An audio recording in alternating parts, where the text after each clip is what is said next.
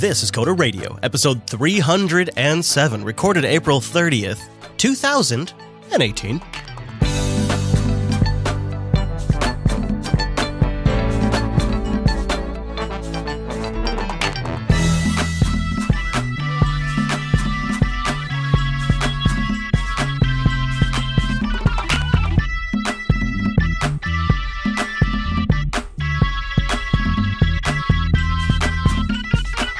Hi everyone, and welcome to Coder Radio, Jupiter Broadcasting's weekly show taking a pragmatic look at the art and business of software development and its related technologies. This episode is brought to you by our two fine sponsors, DigitalOcean and Linux Academy. I'll tell you more about those great sponsors as this here show goes on.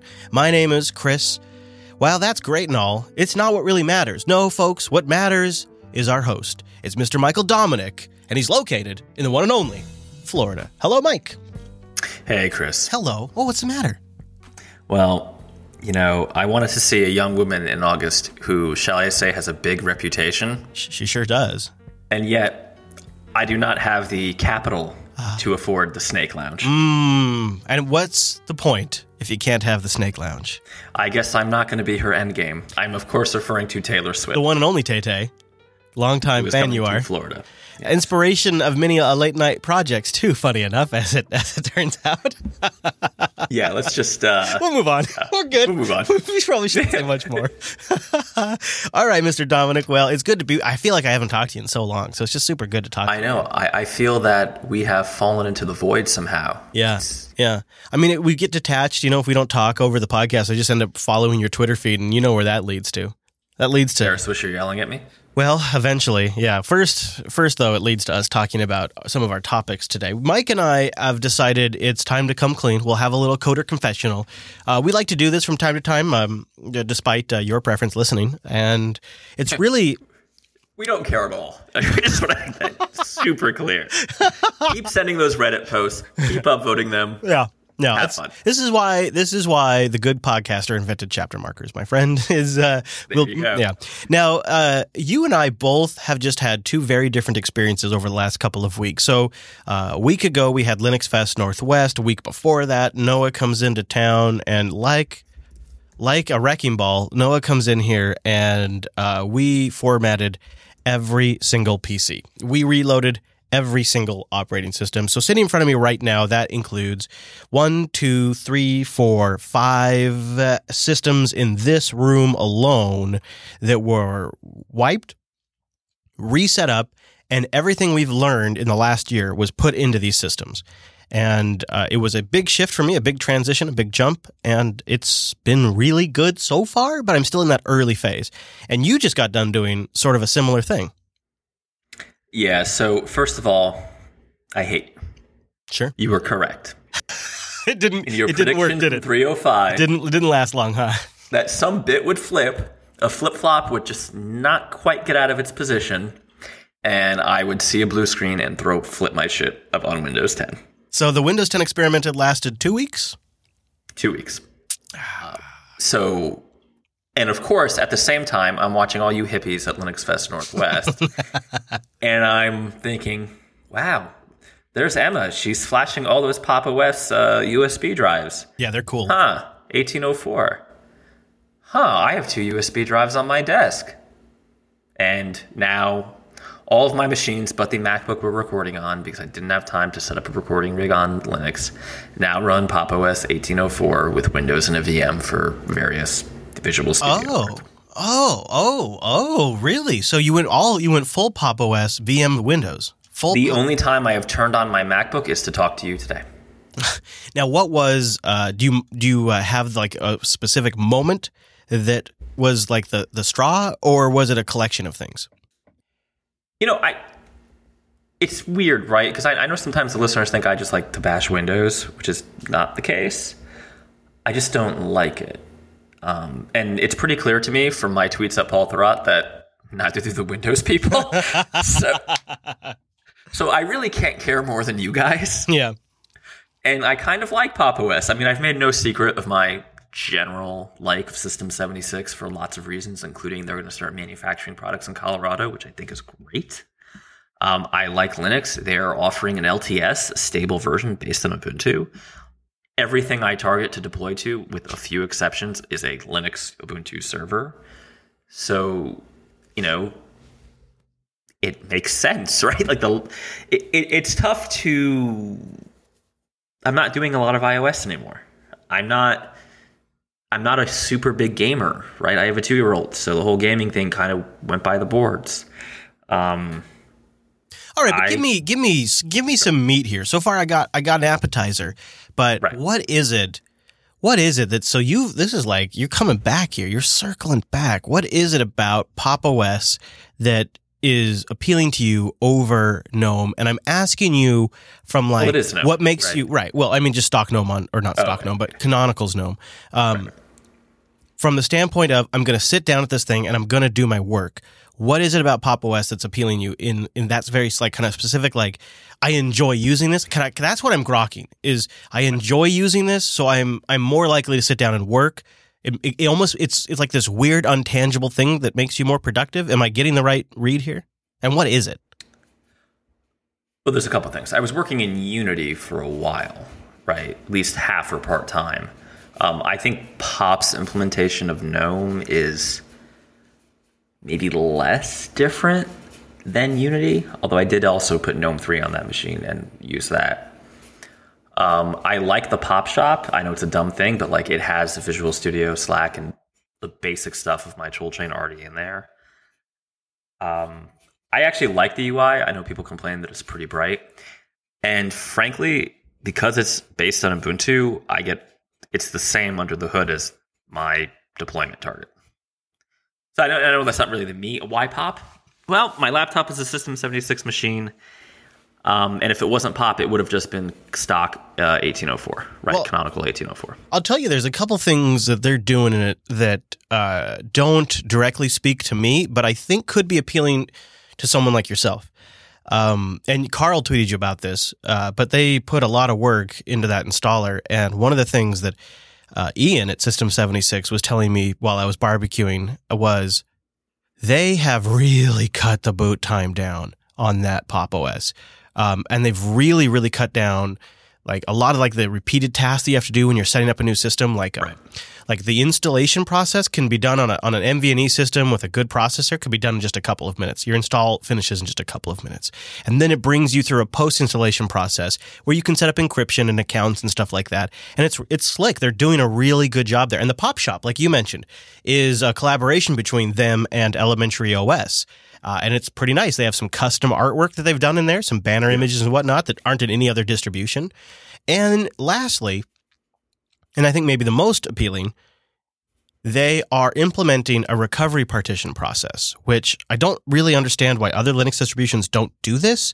SUSE did this back in the early 2000s. And what it essentially is just like on a Windows machine that you get from Dell. Fail back. Yes. Yep. And you can recover without having to get an ISO, without having to write a USB disk. You can boot into that environment and get your system back up and working again.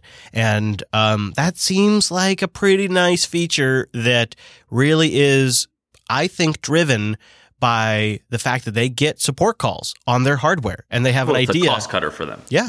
Right. They have an idea of the things their customers are struggling with. And so they can add something to Pop! OS that other distributions don't really have an insight into. And that's starting to get interesting. Yeah, I feel like, a lot of my affinity for Pop has to do with, I see it as inherently more, not inherently, but theoretically in the future, it's going to be more tightly integrated with their hardware. And I know they would not appreciate this label, but really Apple as they ought to have been, right? Like it's Linux, it works with their hardware. Like one thing, and I know they didn't do this, it's just 1804 has a newer kernel. My AMD graphics card on that dumb Dell works out of the box, no problem. And I didn't have to do any crazy compile this from source. And of course I can do that because I have to compile my own stuff all the time. Yeah. But I don't want to, right? It's part of why the recovery partition works. It's really kind of about getting back up and running as fast as possible. Right. Multi-monitor just works. High DPI works because I have a 4K monitor connected to the machine. I think it's a solid system. I do worry about a few things in Pop. Like it is not super clear where they're going with it. Mm-hmm. They did a lot of pretty work on the installer, mm-hmm. but I find that kind of odd because you install for like 5 minutes because it's a very fast install. Right. And then you work in it for, months or a year or whatever. This is the point I brought up to them. I said, guys, if things are all going right, customers are buying System 76 machines with it already installed. And if they're having to reload their OS a lot, isn't that a bad sign? Why all of the effort on the installer?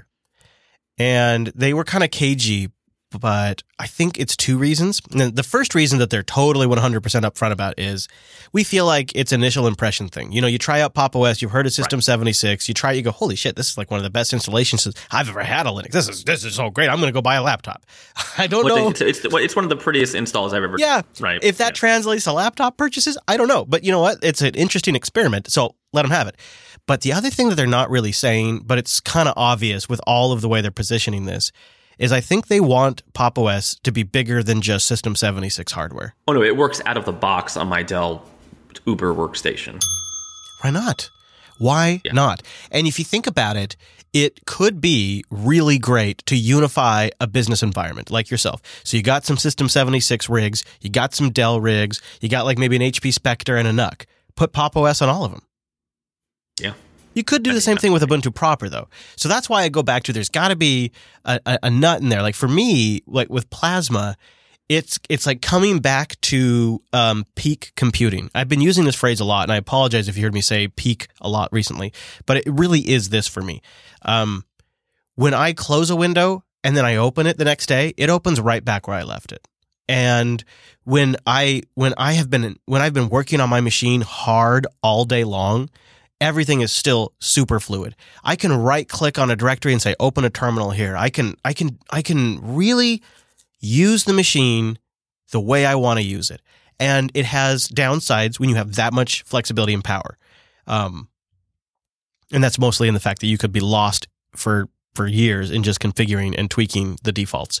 But if you can kind of find a balance there and find a strategy, it is, oh man, I don't know how to describe it. It's like it's balance, right? It's just I'm really excited by a really professional workstation desktop environment that I can load on any hardware I want. And so I think you hit it. But go finish. No, that's really it. That's the thrust of it. Yeah. So I think because I didn't really have a good answer for your question the first time. I think I now understand. Like, let me Dr. Phil myself here. Yeah.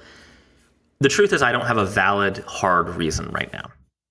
Right? It could have just as easily been stock 1804. Right. Let me tell you what the reason is. If you go to their website right now and you look up Pop! OS, they tell you this is for developers, doing AI, IoT makers. It's all marketing, and I get it, right?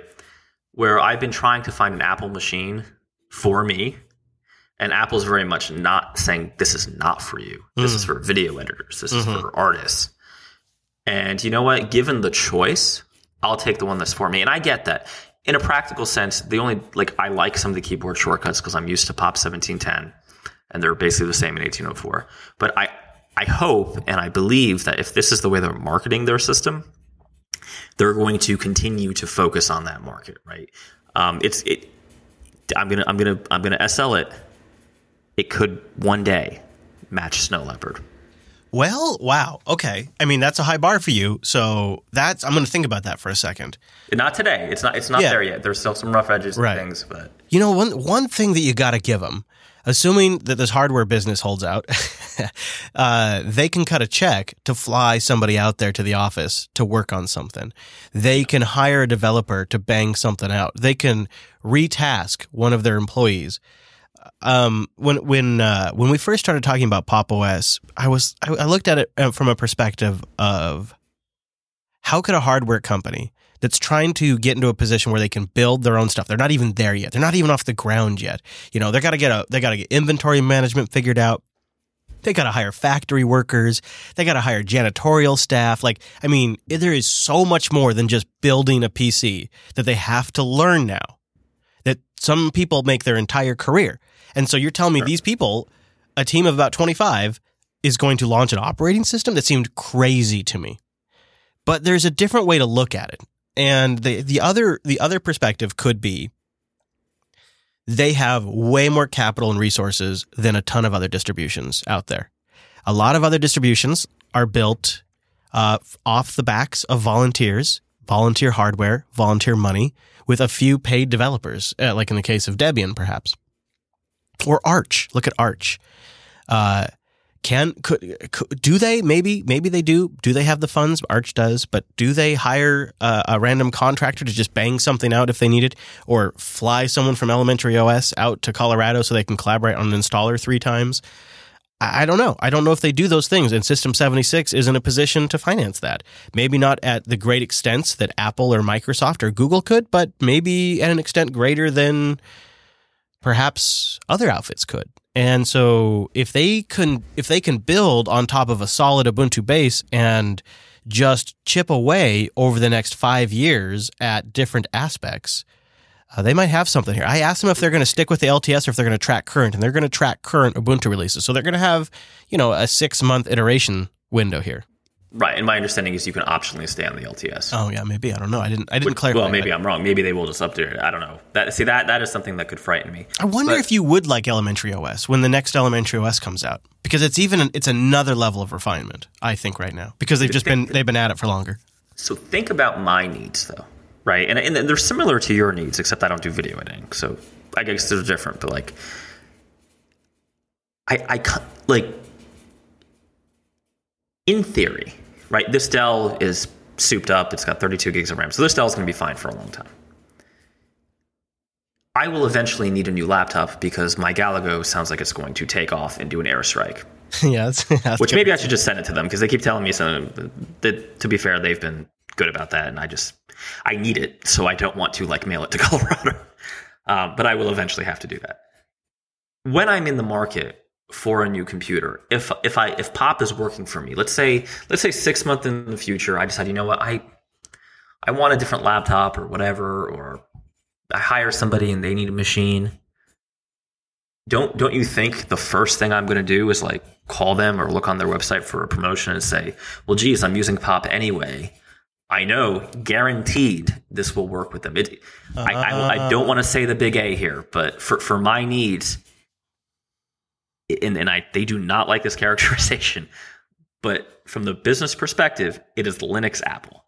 Because if it doesn't work out of the box, I challenge you to buy a Dell Ubuntu machine and call from the consumer site and call their support line and watch as the lady's head explodes. Yeah. Right. You call System 76, it's all they sell. Right, so Pop and Ubuntu. You're saying that the Pop OS strategy in your case could actually work if you end up loading this on different hardware, and you really like. I already did on a Dell. Yeah. Yeah. Okay, and you really like it, then this may actually drive a laptop sale in the future for you. Well, it's an incentive, right? So let's fast forward to the end of the year, right? Yeah, At the end of the year, assuming I don't lose a tremendous amount of money. Assuming you're still in business. Right. That's when you want to do purchases, right? Yeah, Generally. Get in that tax window. And someone's going to say, hey, why don't you sell your laptop and buy a new one? Okay. If I'm using Pop, I'm probably going to almost exclusively look at theirs because I hate the process of buying Windows hardware, loading Linux on it, having to go on the IRC or Telegram and having people say, hey, dumbass, didn't you know that, that exact model of AMD won't work till the next kernel version? No, I don't know that. And why the should I know that? Right? And then Dell being oh, well, you loaded a different operating system, so we're sending it back to you, which is exactly what happened. So, because I failed to reinstall Windows 10 on it when I sent it to them. So I got stuck with that Optiplex. But actually, guess what? I got the Mac Pro that I wanted. It's the Dell Optiplex running Pop OS, and I'm happy. Huh. So, all right. Shove it, Apple. All right. I will. I'm sorry, but yeah. I'll make my case, although you are surprisingly convincing me. I didn't think you were going to do it, but... Well, I'm just trying to get my job done, right? Yeah. I don't care. I don't care about the distro wars. I'm sure Elementary's fabulous. In fact, don't they employ the Elementary guy? Yeah, Cassidy. Cassidy, right? Yeah. He's one of the Elementary contributors. I mean, Fedora's wonderful, but I don't want to reinstall every 2 months. No, that's fair, actually. I really can't argue with anything that you just said. That all actually makes a lot of sense to me. So I will attempt to give you my position, but I like where you're coming at with this. I really like where your head's at, and the fact is you've thought it through, and it does seem like it could have a lot of long-time potential upside, but I'll give you my case. First, I'm going to mention DigitalOcean, do.co/coder. Go there to get a $100 credit when you sign up with a new account. This is a big deal because you can build applications on DigitalOcean in seconds, and a $100 credit will last you forever. It's a great opportunity to play with their mix and match droplets, a flexible droplet plan. It's about $15 a month. You choose the CPU, the memory, the disk, whatever is best for your application. You mix and match, you got a rockin' system. You can get deployed in production in less than 55 seconds. Or if you want to do some testing or some learning, DigitalOcean is perfect for that. I run a couple of DO droplets just for myself. Personal droplets, Nextcloud, and things like IRC backend servers. And we have a whole fleet of DigitalOcean droplets for Jupiter Broadcasting, Mumble servers, and streaming systems, and audio servers, and syncing servers, and backup RTMP servers, and backup website servers, and backup download servers. I mean, it's incredible because in less than 55 seconds, you'll have an entire system. Whatever resource level you need, you can get it deployed. It's a one click to get the entire OS with the application, say like Ubuntu LTS with Nginx, or Ubuntu, my go-to, Ubuntu LTS 1604 right now, but it'll be 1804 soon, with Docker installed from the official Docker repositories with the correct keys installed so everything is signed, good to go. Good to go. In 55 seconds, you've got an LTS system with Docker ready for you to just load something off of Docker Hub. And I go from no system at all. In 2 minutes and 30 seconds, I've got an entire application running and I'm hitting it on the web. And whatever you're doing, it's like that. And then if you ever get stuck, they've got great support and great documentation. So go try it out. do.co/coder. Get a $100 credit if it's a new account and play around. My favorite system is just 3 cents an hour. So I think that $100 credit will get you pretty far. do.co/coder. Thanks, DigitalOcean, for sponsoring the Coder Radio program. So I had a realization that I like new and shiny on some of my systems, but then there's systems that I want to be incredibly boring, really boring. I'd even consider never updating them if it was practical, but of course that never works out. And so I've been trying different stuff really for about a year to the day, year and about 3 weeks. Just, I don't know. We started out with Arch and GNOME, and we've tried a whole bunch of different things. Right. If people want the whole story, they can listen to Linux Unplugged. But at the end of this year, I started having people in the different communities kind of come to me and say, hey, I think there's something going on here that you might want to take a look at. You might like this because I know some of the problems you've had recently because, I was grousing on Linux Unplugged. And what essentially people were telling me was, take a look at Kubuntu. Now, mind you, I've never been a Kubuntu user. In fact, I've always kind of thought of it as being the least attractive of the Ubuntu flavors. KDE. Yeah. And Plasma, Plasma Desktop is fine, but the last Kubuntu LTS was based on Plasma 5.5, which was not a solid release. So I just had a bad impression. However, to the Plasma developers' credit, since 5.5, every single version of the desktop has gotten progressively better, uses less memory, more stable, more polished, better themes, better art, better icons, better menus, better defaults, boom, boom, boom, boom, boom. And they've started, now that they've gotten to that point, releasing LTS versions of the desktop and of Qt. So with Kubuntu 1804, the stars and the planets all lined up. And you've got a base Ubuntu LTS with an LTS kernel as well. Then you've got LTS Qt framework. Then you've got LTS Plasma Desktop on top of that. So from top to bottom, the entire stack is LTS. And in Kubuntu's case, that's 3 years. 3 years of the same Qt version. 3 years of the same desktop environment. 3 years of the same base Ubuntu OS 1804. And that's also at the time when the Plasma Desktop is faster and uses less resources than some of the other desktops like GNOME. And it's also my third or fourth go of trying Plasma. So I've kind of learned all the shit I got to change to make it usable for me. And now I've kind of internalized all of that. And so I'm more receptive to using the UI, and it's sort of lined up with this whole LTS thing. And so we decided to test it at Linux Fest Northwest, because if we are going to break anything, it's during the 2-day shit show that is Linux Fest when you're Northwest. On the road. Yeah, right, it's that's when bad. everything's under It stress. breaks every year. Every year it breaks. Not this year. Really? Not this year. This year it was so easy that Chase, who was running the board, was actually playing pinball on his laptop during the live streams because there was just nothing for him to fix. Yeah. It was so what do you attribute that? I mean, that's a dramatic change huge from last year. I attribute it mostly to Pulse Audio, OBS, and the Plasma Desktop all kind of having multiple years of iteration now. And we started using them early, and now they've been around for a while. And I think it's a solid 1804 release. I think 1804 absolutely played a part of that. And you combine it with a pretty stable stack. And I don't know. I think Kubuntu is a really, really professional grade workstation. If you liked Windows 7, as if, say we were going to take Windows 7 and all the years since Windows 7 were just like cool advancements of Windows 7, like totally redoing the file manager, totally changing the modularity of the desktop, adding cool notification drawer support, and just all these things you could ever possibly dream of. And you put it into Plasma, and then you take about 2 years now of, well, how do we make that look better? How do we make that default a bit better? How do we tweak that theme? How do we get a better icon there? How do we get high DPI support a little bit better? And it's close. It's really getting there. I still have about a 2-day got to change all the defaults process that I go through, but it's getting better. It's getting a lot better. And I've got it now running so I've got 5 systems in front of me, 6 total inside this room, a 7th upstairs, and they're all solid. They're all super solid. I have 3 questions. 4,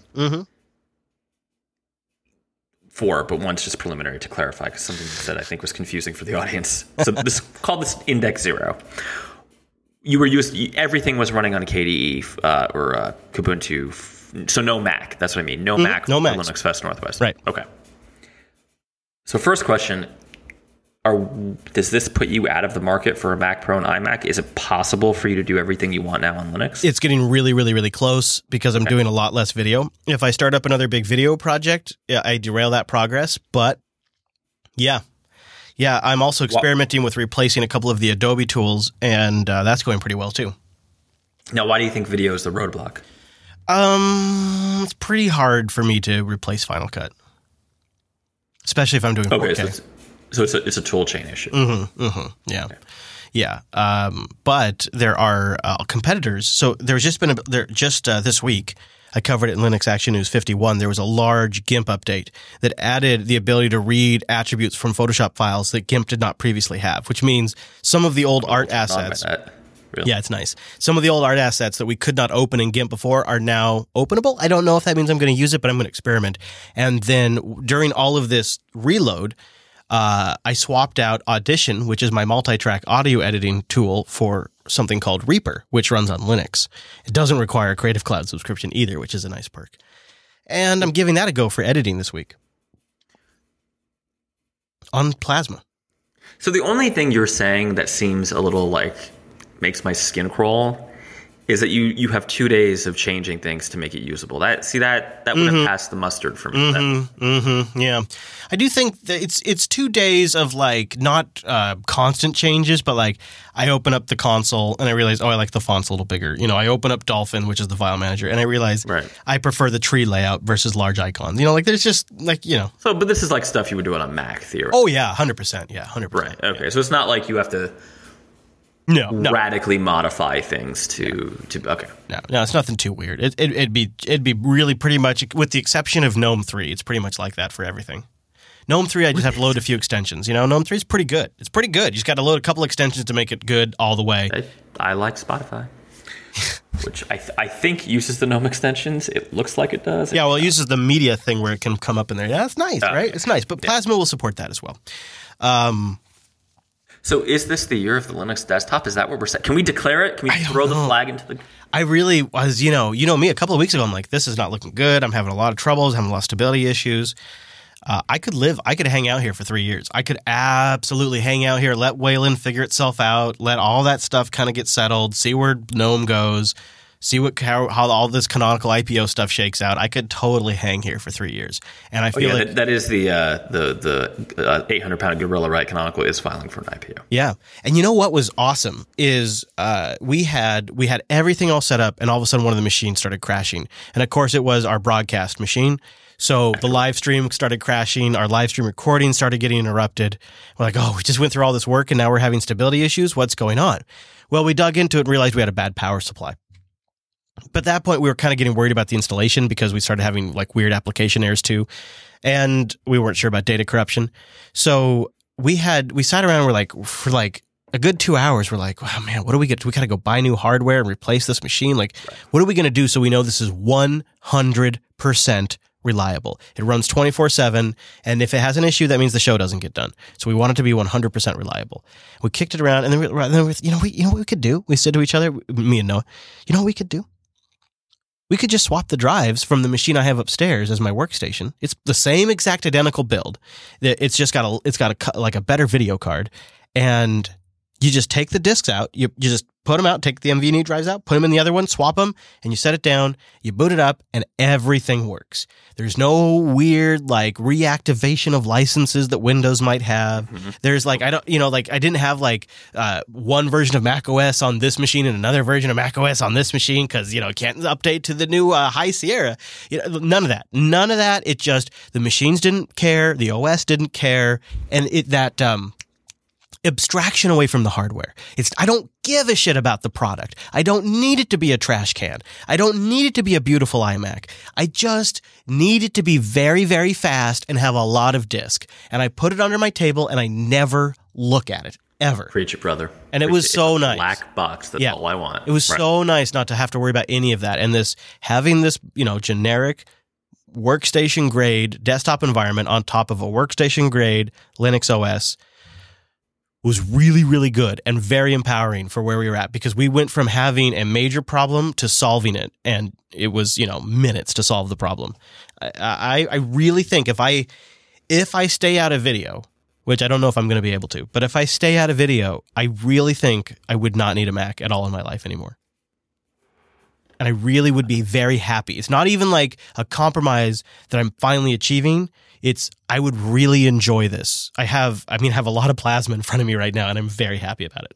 Yeah, no, next week I'm going to try to record on Pop, and I think it's going to be Where fun. Is this going to go? As long as you can install Chrome, really, that's all you really need, right? I mean, that's the fun. As heard on last episode, right? Damn it, he went back to that. How do we do that? All right, well, we should move on. We have many more things actually to get to, including some random arts tweets by you, but also I had a chat with some blokes from Microsoft a couple of weeks ago, and I'd love to. Poor bastards. You're telling me. I'd love to share with you what they told me, and then maybe a bit more on our development desktop topic. But let's take a moment and thank Linux Academy for sponsoring this episode of Coder Radio. I was just having a chat with the folks from Linux Academy on Friday about coming down to visit. I don't know if it's going to materialize yet. They're down in Tejas, and they're doing a bunch of live streaming.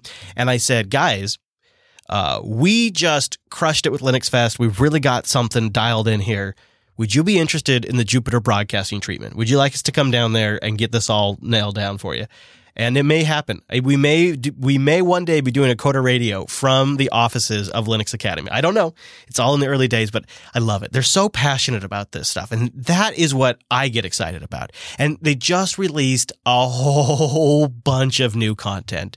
It really is just nonstop at Linux Academy. And they've got these real hands-on labs. They deploy a real environment, then you take that scenario-based lab and they'll spin it up. If it's on AWS, Azure, if it's just a standard Linux course, or you want to learn some OpenStack. And then to supplement all of this, something I haven't mentioned, but don't forget, they've also got the Scale Your Code interviews. You may remember me talking about those. They're all still available online. You can learn from people that have solved real problems in the industry. There's over 1,200 hours of in-depth video content, plus there's labs, flashcard contents, hands-on training, and instructor mentoring whenever you need it. You may have heard these ads before and have never pulled the trigger. Now's the time. linuxacademy.com/coders. That's the one that has an S. linuxacademy.com/coders. You support the show, and you sign up for a free 7-day trial, and go check out 70-plus new courses, challenges, and learning activities that have been slammed down into Linux Academy. Man, they're hustling these days. linuxacademy.com/coders, and a big thank you to Linux Academy for sponsoring this here Coder Radio program. linuxacademy.com/coders. Now we move on in the program, Mr. Dominic. I feel good. I feel like you and I just sort of came to a new understanding. I like your Pop OS. I think you understand where I'm coming at with the Kubuntu thing. Like, we're coming to a new piece. Maybe we're finally done. We found the good news of Tux. And by the way, we'll never be done. Yeah, assuming this doesn't blow up on our face, which of course it will. Oh, damn it. Oh. Damn it. That's how it goes. Well, so you've been pretty busy on the tweeters, besides just reloading machines and talking with Paul Thurrott. So I got busy talking with some folks on Microsoft, and it actually ended up leading to a phone call. And to their credit... Are you leaving us for the mothership? Is that what's happening? No, it's just I had to wrap my head around this Azure Sphere OS thing. You know, like... What? Microsoft is shipping a Linux kernel now? I mean, that is really weird. It was only a matter of time. Yeah, that's what a lot of folks have said, I suppose. I couldn't get it. I couldn't really grok it.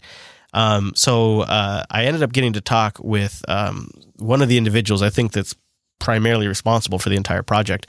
And it sounded like it really came down to a few things. Number one, an OS that was best suited for real-time operating system type tasks on really, really low resources devices. You know, think a hairdryer with a digital display. And then ranging to more sophisticated IoT devices. And then there was also the fact that people are like experimenting in like the skunk works of these different companies. And when they're experimenting, they're not grabbing the Windows source code off of kernel.org and then building their apps against that and their devices. They're grabbing the Linux source code because that's what they can get their hands on. They don't have to call up some suit and get a license. They don't have to have some sort of business agreement or some sharing code agreement. They just go check out the code. And Microsoft basically, in my conversation with them, said, in not so many words, that they can't really get around that fact. They can't get around the fact that the Linux source code is just available for you to grab and start building against anytime you want. And so what's happening is companies are getting, half a mile down the road with these projects and then looking around. Well, how are we actually going to make this sustainable? How are we going to update it? How are we going to get telemetry back on crashes and things like that? And they don't have an answer. But they're not going with anything that Azure or Microsoft can do because it's not built on Windows. And they've been watching this, and they said they were working on this thing for 4 years, adding in different components the entire time, planning to build it off of Linux because of this problem. That was something I hadn't even considered. The lazy developer factor. They just want to grab the code and start working. Right. They don't want to worry about talking to the lawyers. What did you think, though, when you saw Microsoft shipping a Linux OS? Now, you really were not surprised at all. I mean, that's a pretty big deal. Come on. I have to say I wasn't that surprised, only because I've also had some dealings in a much less public way with them, and all roads lead to Azure Billings. Yes. Right? It does. So I honestly, yep. And this ties into my tweets with Paul Thurrott. I think the fellows at Microsoft are fine people.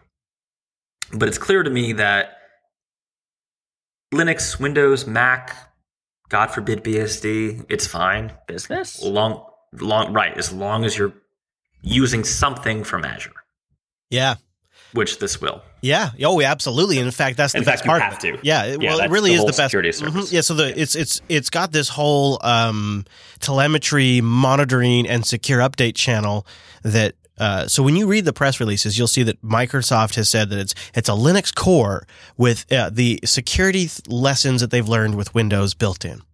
So I had to know what those were, and I said, "What are those? What are those lessons?" And it sounds like it's a few things, but the things that mattered the most to me were the way they slipstream updates to Windows, and the way that they do crash collections, like the Dr. Watson of today, where it collects crashes and submits it back. Those are very, very underutilized, underserved aspects of the IoT market right now. Well, and I, for me, this is really interesting because Microsoft, which they now call Azure IoT, and Microsoft, what used to be called Windows Embedded, is actually a pretty powerful development platform. And I can see a world where it makes economic sense, because there won't be that Windows tax, right, for folks to develop their next great IoT project, their next great sensor, using Azure Spheres, and they just get all this telemetry and crash reporting for free, and the security guarantee that is, that goes along with Microsoft. Mm-hmm. I know for our audience that might not mean a lot, but in the enterprise, the Microsoft stamp of approval still does carry quite a lot of weight, as does the Linux Tux. Yeah. So the marriage of the two is powerful. It's so clever on their part. It's really cunning. And they can build on what Microsoft is super well known for, like Azure services, metric collection, shipping updates, working with companies at a business to business level. It leverages all of that stuff that they have a good reputation for, and completely leverages all the stuff Linux has a good reputation for. And totally, like, if this was based around Windows IoT or whatever they would call it, it would be a dud. It would be a dud. But now it is based around Linux. We're talking about this weeks later. It's still something people are chewing on, still actively commenting on. And it is clearly because of the marriage of these two best of things. I in a way, after talking to them, I'm like, yeah, I think only really Microsoft is going to solve this, because Microsoft can sit back and say, we don't care. We can be an implementation detail. Sure. We're part of your product. We don't have to be the product. Right, our label doesn't. But let me slow you down just a little. So the value of Windows IoT or Windows Embedded, which I know are technically two different offerings, but Windows IoT is basically replaced, right?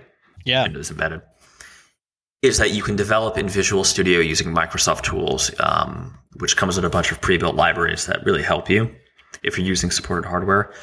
I will bet you a beer that same framework and compatibility will work on this Azure Spheres platform. Yeah. That would make sense. Why not, too, right? Why not? That is actually their advantage, right? That why not? They, for better or for worse, I mean, this is my opinion. I know people are going to email. They right now have the best development environment and the best frankly, development platform for these embedded type. I hate the term IoT because it's such a buzzword. I know. I prefer, it really is just embedded development, but for these type of IoT devices. And you get the Microsoft stamp again for your customer. So. Yeah, and you can say, yeah, well, we built it on top of that platform there for Microsoft. So it could even be actually, the more I think about it, it could even be a selling point. If I knew that some smart platform device that I got was being supported via Azure Sphere OS, I actually would feel better about that, because then I know they've got a 10-year update channel supported and maintained by Microsoft, which is the number one thing I hate about IoT devices right now, is that they're abandonware, essentially. And then they just become little security vulnerabilities that are just waiting to be exploited. Yeah, the commercial space is awful. Now, this probably, if you think about it, is just the beginning, really, of this kind of thing. I bet you there are more shoes to drop. Look at the full context of it. You have .NET Core that comes out. You have Visual Studio Code that comes out. You have PowerShell Core that comes out. You've got Windows up on GitHub. There is this, and then now we have this Azure Sphere OS. There is this building and building and building of momentum. And in each individual case, what I think is important for us to remember here is that they represent about 3 or 4 years of work in each case behind the scenes. Like, to them, to the folks at Microsoft, they were surprised that anybody gave a shit that Linux was baked into this thing. They legitimately were taken by surprise. They didn't think anybody was going to think that was a big deal, because it's the Azure team. And the Azure team has a lot of Linux running on Azure. They're working with Linux every single day. They've already got a Switch OS that's based on Linux in the Azure services. So to them, to the guys I was talking to in the Azure team, they already live, eat and breathe Linux every single day, and they didn't understand why this was a surprise to anybody on the outside. I mean, I think they do, but at the time they were still, like when I talked to them, it was day of announcement, they were still very surprised that anybody cared. And we're like, well, we want you to understand the Linux part is just part of a 3-part strategy here. I'm like, yeah, I understand. You're also shipping Linux. And to them, it's like, well, of course we are. That's what we've been working with now for years. My point here is, I think there's many more things they're going to drop from Microsoft in this regard. I don't think we're done. No, I don't think we're done by a long shot. Oh, boy. Well, okay. Good. Well, there you go. We have a link if you want to know more about Azure Sphere OS in the show notes, coder.show/307. It really is just a weird, strange, long evolution of a lot of this stuff that we've been covering for quite a while. I don't know what else to make of it. I think we can probably leave it there, I suppose. You know, I don't think there's probably much more to really. Yeah, I don't think there's much more. I mean, these aren't shipping yet, so we'll have to see. Yeah. There's going to be dev kits that'll hook up over USB. Yeah, and that will be super cool. Yeah, that will be. I wonder what it'll take to get your hands on one. If it wasn't that much, would you try one? Would you mess around with it? If it was if I could just buy one, yeah, I would. Yeah. I don't think you're going to be able to just buy one initially, though. I don't know. I don't know. It sounds like they were pretty hot to try. I don't know. We'll see. All right, we'll see. That would be something I would definitely want to do. Yeah. Now, if we were going to do anything else in this episode, it would definitely be mentioning the subreddit. We haven't really given it much love recently. coderradio.reddit.com. I check it before we start every single podcast of the Coder Radio program to see if anybody has any feedback. coderradio.show or coder.show is also like a great resource for links or subscribing or anything like that. Coder.show. I should just really get both, because I always say coderradio.show. So I really should just get both and forward them to the same place, because I always mess that up. And if you haven't checked it out in a little while, go subscribe, grab the audio version of this show, which now includes podcast chapter markers and all of that goodness, which make it easy to jump around for the topics that you care about. And last but not least, we'd love to read a whole batch of your emails if you go over to coder.show/contact. Mr. Dominic, before we wrap up, is there any other topics or things we want to send to people? You know, things to mention, those kinds of things. No, follow me at @Dominucco on Twitter, and be sure to ask Chris about his HomePod. Sounds great. Best podcast playback speaker ever. There, that's my review, as long as you like it in mono. Let's see. Yeah, I think that'd be about it. That and join the AirPlay revolution. Bluetooth must die, my friends. Down with the Bluetooth! Thanks so much for tuning this week's episode of the Coder Radio program. Actually, this isn't just this week's. Surprise, surprise. If you haven't heard 306, that also came out recently. So you may have been squashed in the podcast dimension. So go get all of our shows at coder.show/subscribe. Thanks for joining us. We'll see you right back here next week.